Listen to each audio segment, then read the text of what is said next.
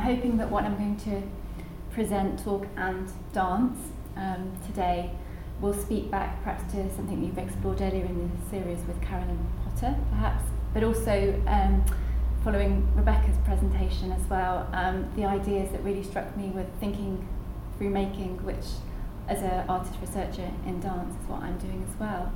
And also the body as memorial and the materiality of the body as memorial, which really speaks to my work in the Archaeological Museum.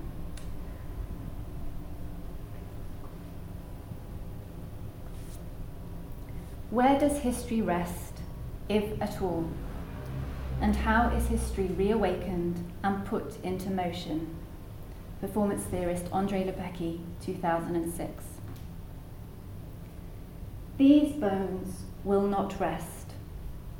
Sometimes I imagine the museum's galleries after dark, after the colossal front doors have been shut and the crowds and the curators have all gone home.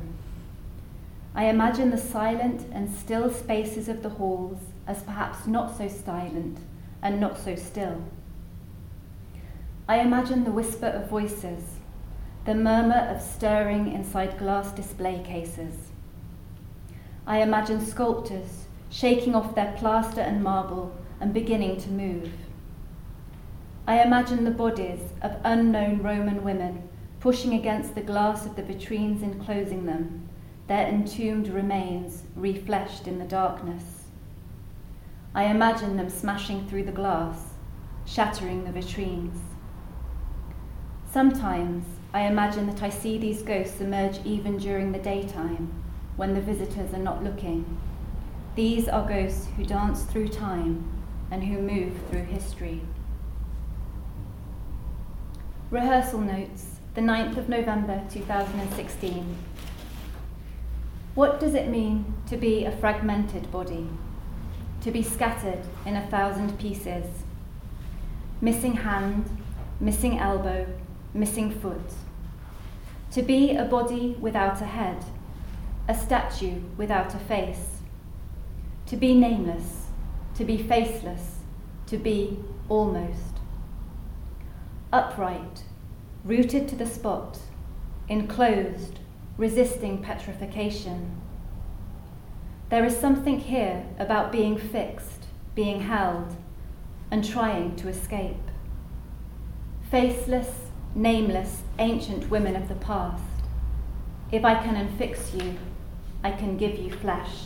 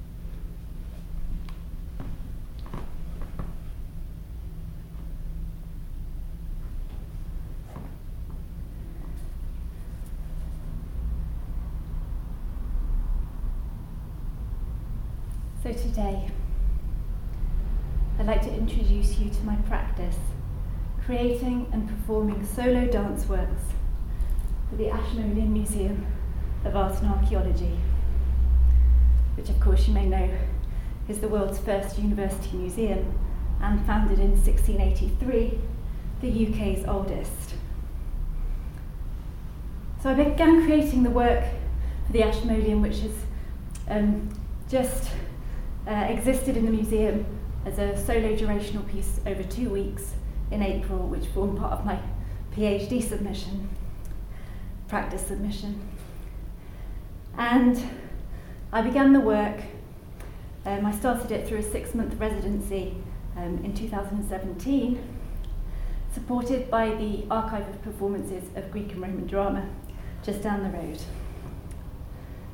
So, what you've just seen is a tiny glimpse of one of the pieces, Philomela, which forms one of the 4 fragments that together form the piece, likely terpsichore fragments. So, the choreographic practice itself seeks to explore the potential of certain foundational conventions of the ancient Roman pantomime form known as Tragoedia Saltata, or dance tragedy. And those foundational principles that we know of, that it was a solo, a masked, and a narrative dance form. Yet, rather than focusing on, of course, the impossible task of reconstructing the ancient dance form, what my practice aims to do is to reimagine those ancient sources in order to find new possibilities for 21st century performance. So the ancient sources that I'm using include the Roman poet Ovid's hexameter poem Metamorphoses, which itself was written contemporaneously with the development of Tragoedia Saltata, and which became a source text for the narratives of all 4 solo pieces in the final performance. So through this practice, my hope is that the new choreographic act will both dislocate and relocate the ancient dance form and the Latin written text from their classical past and into the present of the performer in the museum. And moreover, when exhibited and on display in the Archaeological Museum, the practice itself situates itself at the centre of shifting temporalities, dancing somewhere between the ancient past, the performer's present, and then extending into an unknown future. And my wider question through the practice is how we might be able to consider dance, or indeed the dancer, in the Archaeological Museum as a site of counter-memory, and there I'm using performance theorist Rebecca Schneider's reworking of Foucault's term. So what happens to our understanding of time and of history if we juxtapose this notion of a bodily im/material counter-memory, an alternative fleshy history, with the museum's material objects? And even when dance, or the dancer in the museum, becomes this place, this site of counter-memory, might it then allow a new alternative visibility for those bodies, most specifically those female bodies, that have been previously misrepresented or rendered partially invisible by history? So I have at this moment to pause a moment to think about the mummified bodies, the remains of the unknown Romano-Egyptian women who are on display in the Ashmolean. And my very first encounter with these bodies on an early site visit was marked by an overwhelming sense of shock. Because on the one hand, these female bodies were, and they are, undeniably materially present in the museum, but on the other, they are classified as unnamed and unknown. So a sense of who these women were, who these women are, has been lost to history. Their bodies are present in the museum, but their stories and their histories are absent from it. Furthermore, in dancing in the museum, I am putting my own body and my own story on display alongside those ancient female bodies. so I too become exhibits. In so doing, I ask how dance practice in the museum might be able to subvert the idea of the gaze, of being looked at. How might the practice enable me as a dancer to look back? And here I'm thinking of looking back in both senses of the word, in terms of returning the gaze, but also in terms of looking back on the past, of looking back through history, as inevitably we do whenever we enter the Archaeological Museum. Rehearsal notes, the 11th of January 2017. The mask stares back at me. Eyes wide open, it returns my gaze. The mouth too is wide open, aghast, screaming silently. The mouth is speaking to me, but I struggle to hear the words. I struggle to hear the scream. At first, the mask's expression seems frozen. I think of a moment fixed in time, a petrification at the moment of horror, but the light in the gallery is shifting. I look closer, and I bring my face towards it. The gallery light casts shadows around the eyes, shadows that flicker across the terracotta surface of the mask. In the shifting, flickering light, the expression seems to change, to follow my gaze. It seems to be watching me.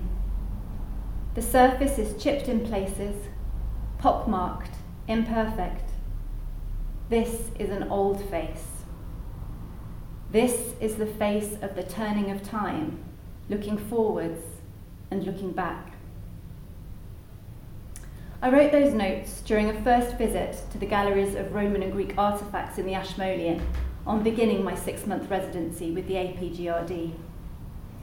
By examining the use of the mask in both ancient and contemporary performance, one of my main aims of the residency was to consider through practice as research what role the mask plays in my own choreographic work, and from there to discover what both the history and potentiality of the mask might bring to dance performance in the Archaeological Museum.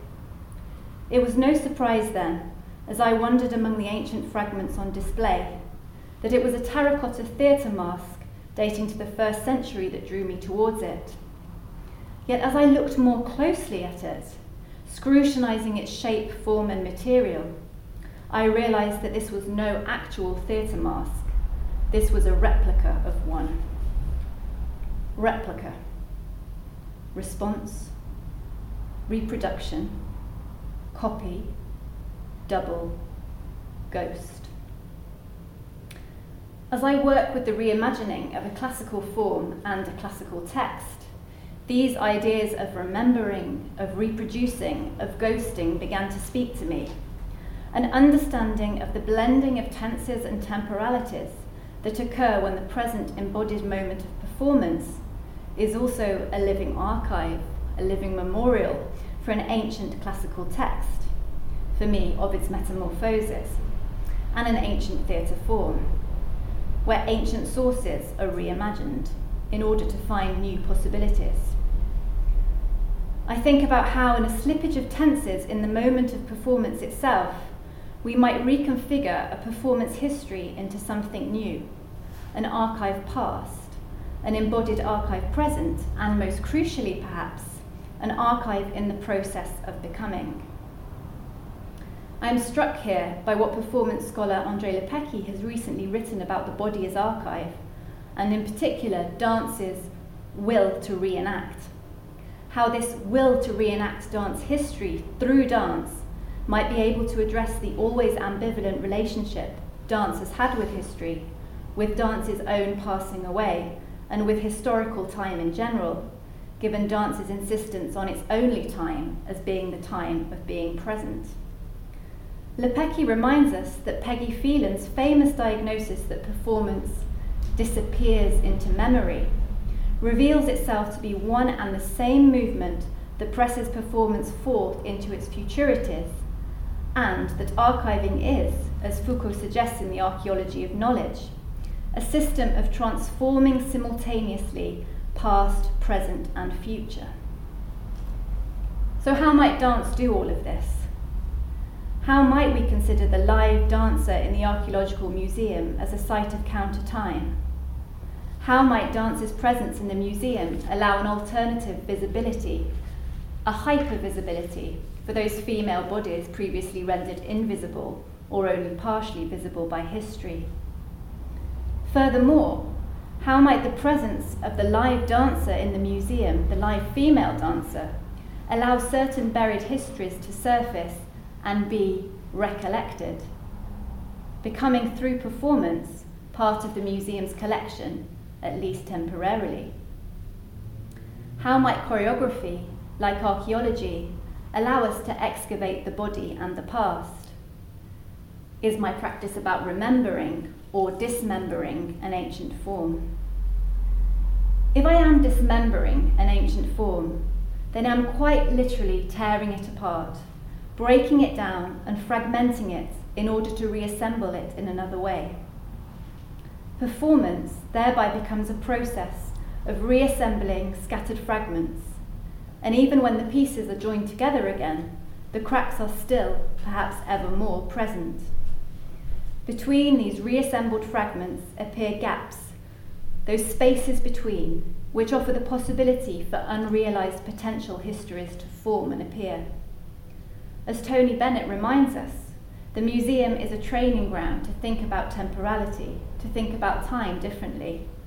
Might dance in the museum then be considered a means to think about history differently? For me, live dance in the museum possesses the potential to articulate the gaps between temporalities. My thinking here conflates and expands two recent ideas. Rebecca Schneider's theorising on performance as perhaps another word for the intervallic, her words, and Georgina Guy's idea of the lacuna between the performed and the displayed, which may be encountered anew and imagined through acts of theatre, exhibition and curation in the museum. Dance scholar Gabriele Brandstetter points to how that which she terms the museum in transition can serve as a cultural model for restructuring traditional categories of narrative.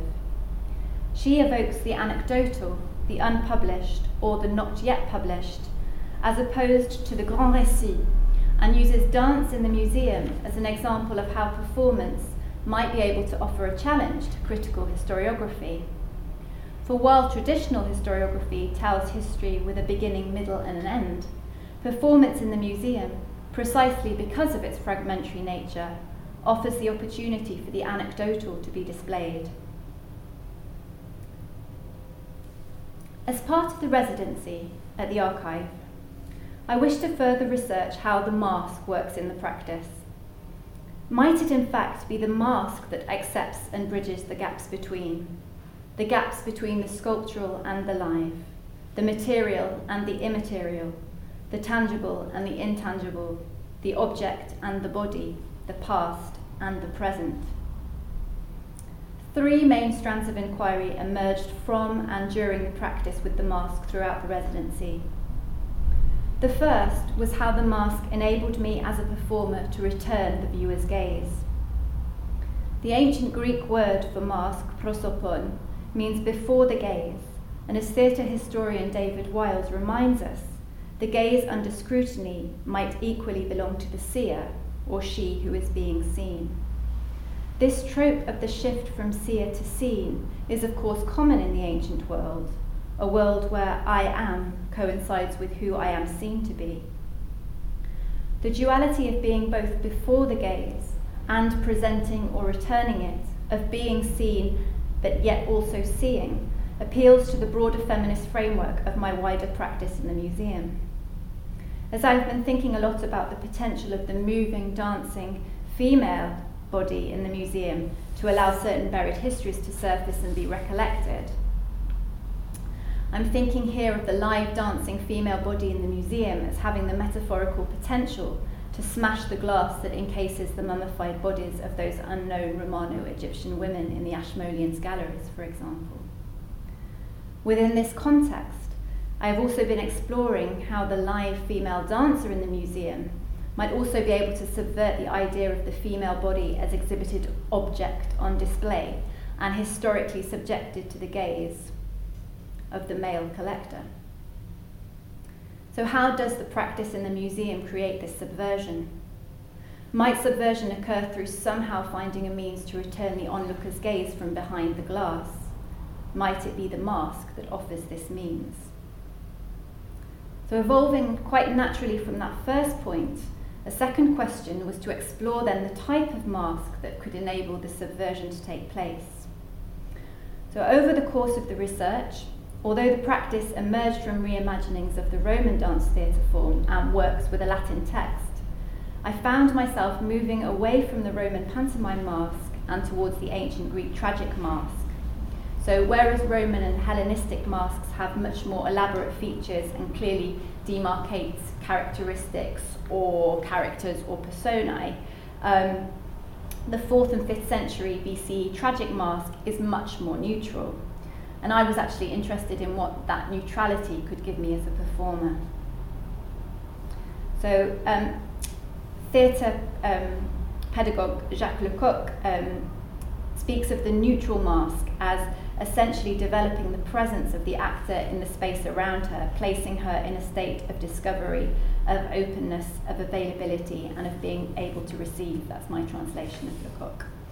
And it's important to remember that for Lecoq, the neutral mask is a pedagogical tool to take the performer back to the beginning in order to cast off personal idiosyncrasies and to rediscover how to use the body.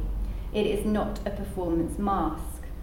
However, in my own practice in the museum, and because I was very interested in the neutrality of the Greek tragic mask, I started to use a neutral mask, this one, first in practice in the studio, but then also in performance too.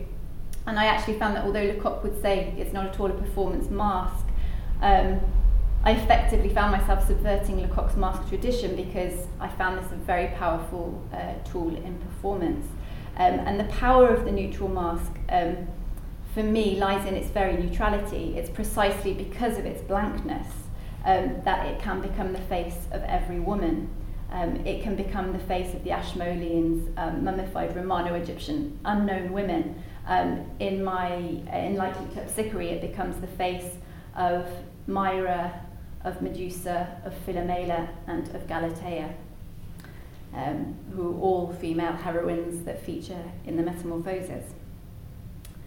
And finally, when we look at the pictorial evidence of the tragic mask on ancient pots and vases, and here I'm indebted to Professor Oliver Taplin, who really advised me on this issue, what I began to find striking is that very rarely do we see performers wearing their masks. So rather we see them holding them in their hands, they're either about to put them on or having just taken them off. And sometimes the performers are looking intently at their masks, their gaze focused towards them. So then we as viewer look at the performer on the pot, looking at the mask, looking back at them, and so our gaze is directed to the mask's gaze and then back to the performer. And so I began to ask how I might be able to mine these layers of looking and looking back in the acts of masking and unmasking. And then that led me on to think, well, what might happen if the act of masking and unmasking becomes itself part of the performance? And how might that affect the return of the gaze? Rehearsal notes, the 9th of March 2017. Holding the mask in her hands, at first she is hesitant, looking, wondering. A sudden move and she assumes the mask, lies prone on her back, corpse-like. I think of death and of a burial. And yet she is breathing. I watch her chest rise and fall. She pauses an instant, a split second of stillness that is not quite stillness, but moving, always moving in the quiet motion of breath. Slowly, deliberately, she continues to move, never stopping entirely. It is as though she is the opposite of Pygmalion's Galatea, resisting petrification. This is not so much about reanimation as resisting the sculptural stillness surrounding her. Still slowly, still deliberately, she makes her way along the glass, her body warm behind the glass encasing her, turning and revolving, occasionally stopping and yet not stopping, the movement of her breath continuous and fluid. Once she reaches the far end of the glass, she lifts her arms upward, she closes her eyes, she opens her mouth, and she screams. Falling to the floor in slow motion, falling through time and space, she turns her head to an object in the vitrine next to her. It is a mask, her mask, with its smooth blank surface and blank eyes and open mouth looking up at her. She spends a long time in contemplation of the mask before picking it up and cradling it in her hands. She holds it at full arm's distance, and time suddenly picks up in speed, speeds up, taking her backwards along the glass. She holds the mask up, looks it directly in the eye, and puts it over her face. Now she can tell Philomel's story. This is Philomel.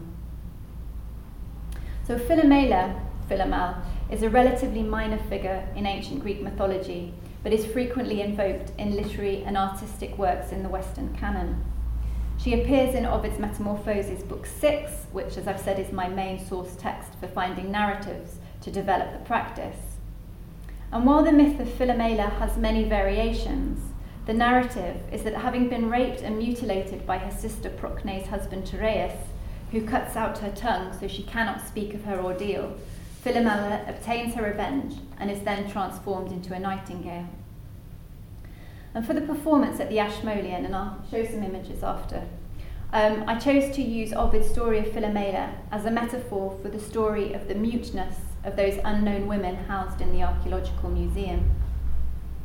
I've said that having seen those bodies in situ in the museum, how struck I was by the silencing of their unknown voices through history, and of course by the appropriation of their bodies and their stories in what might arguably be, a very patrilineal space.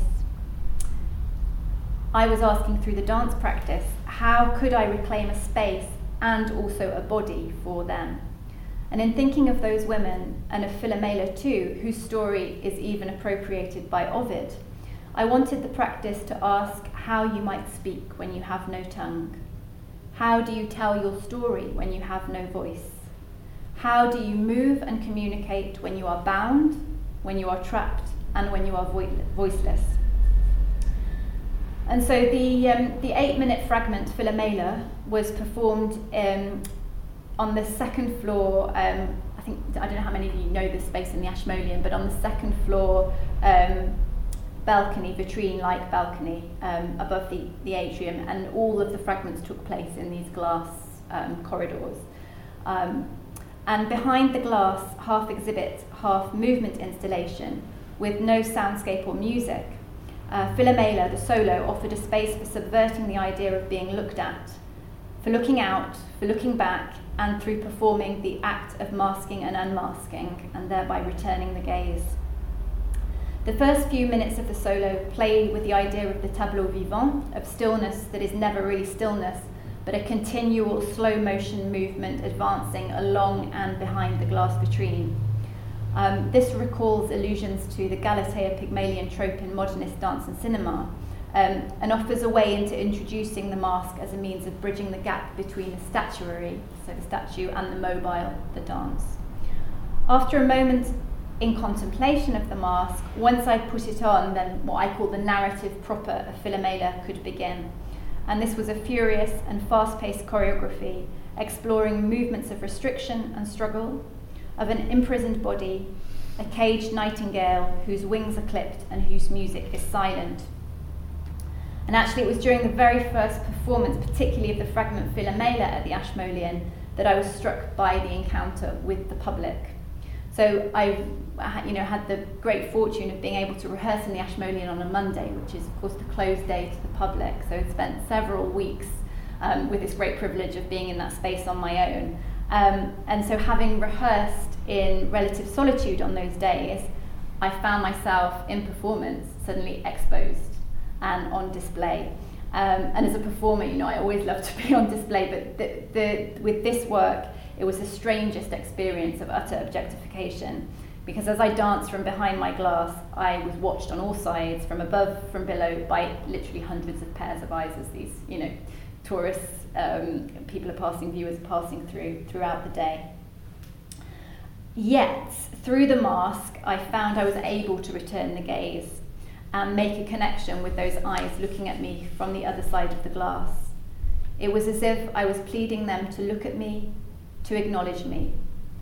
This return of their gaze was Philomela's silent, final cry.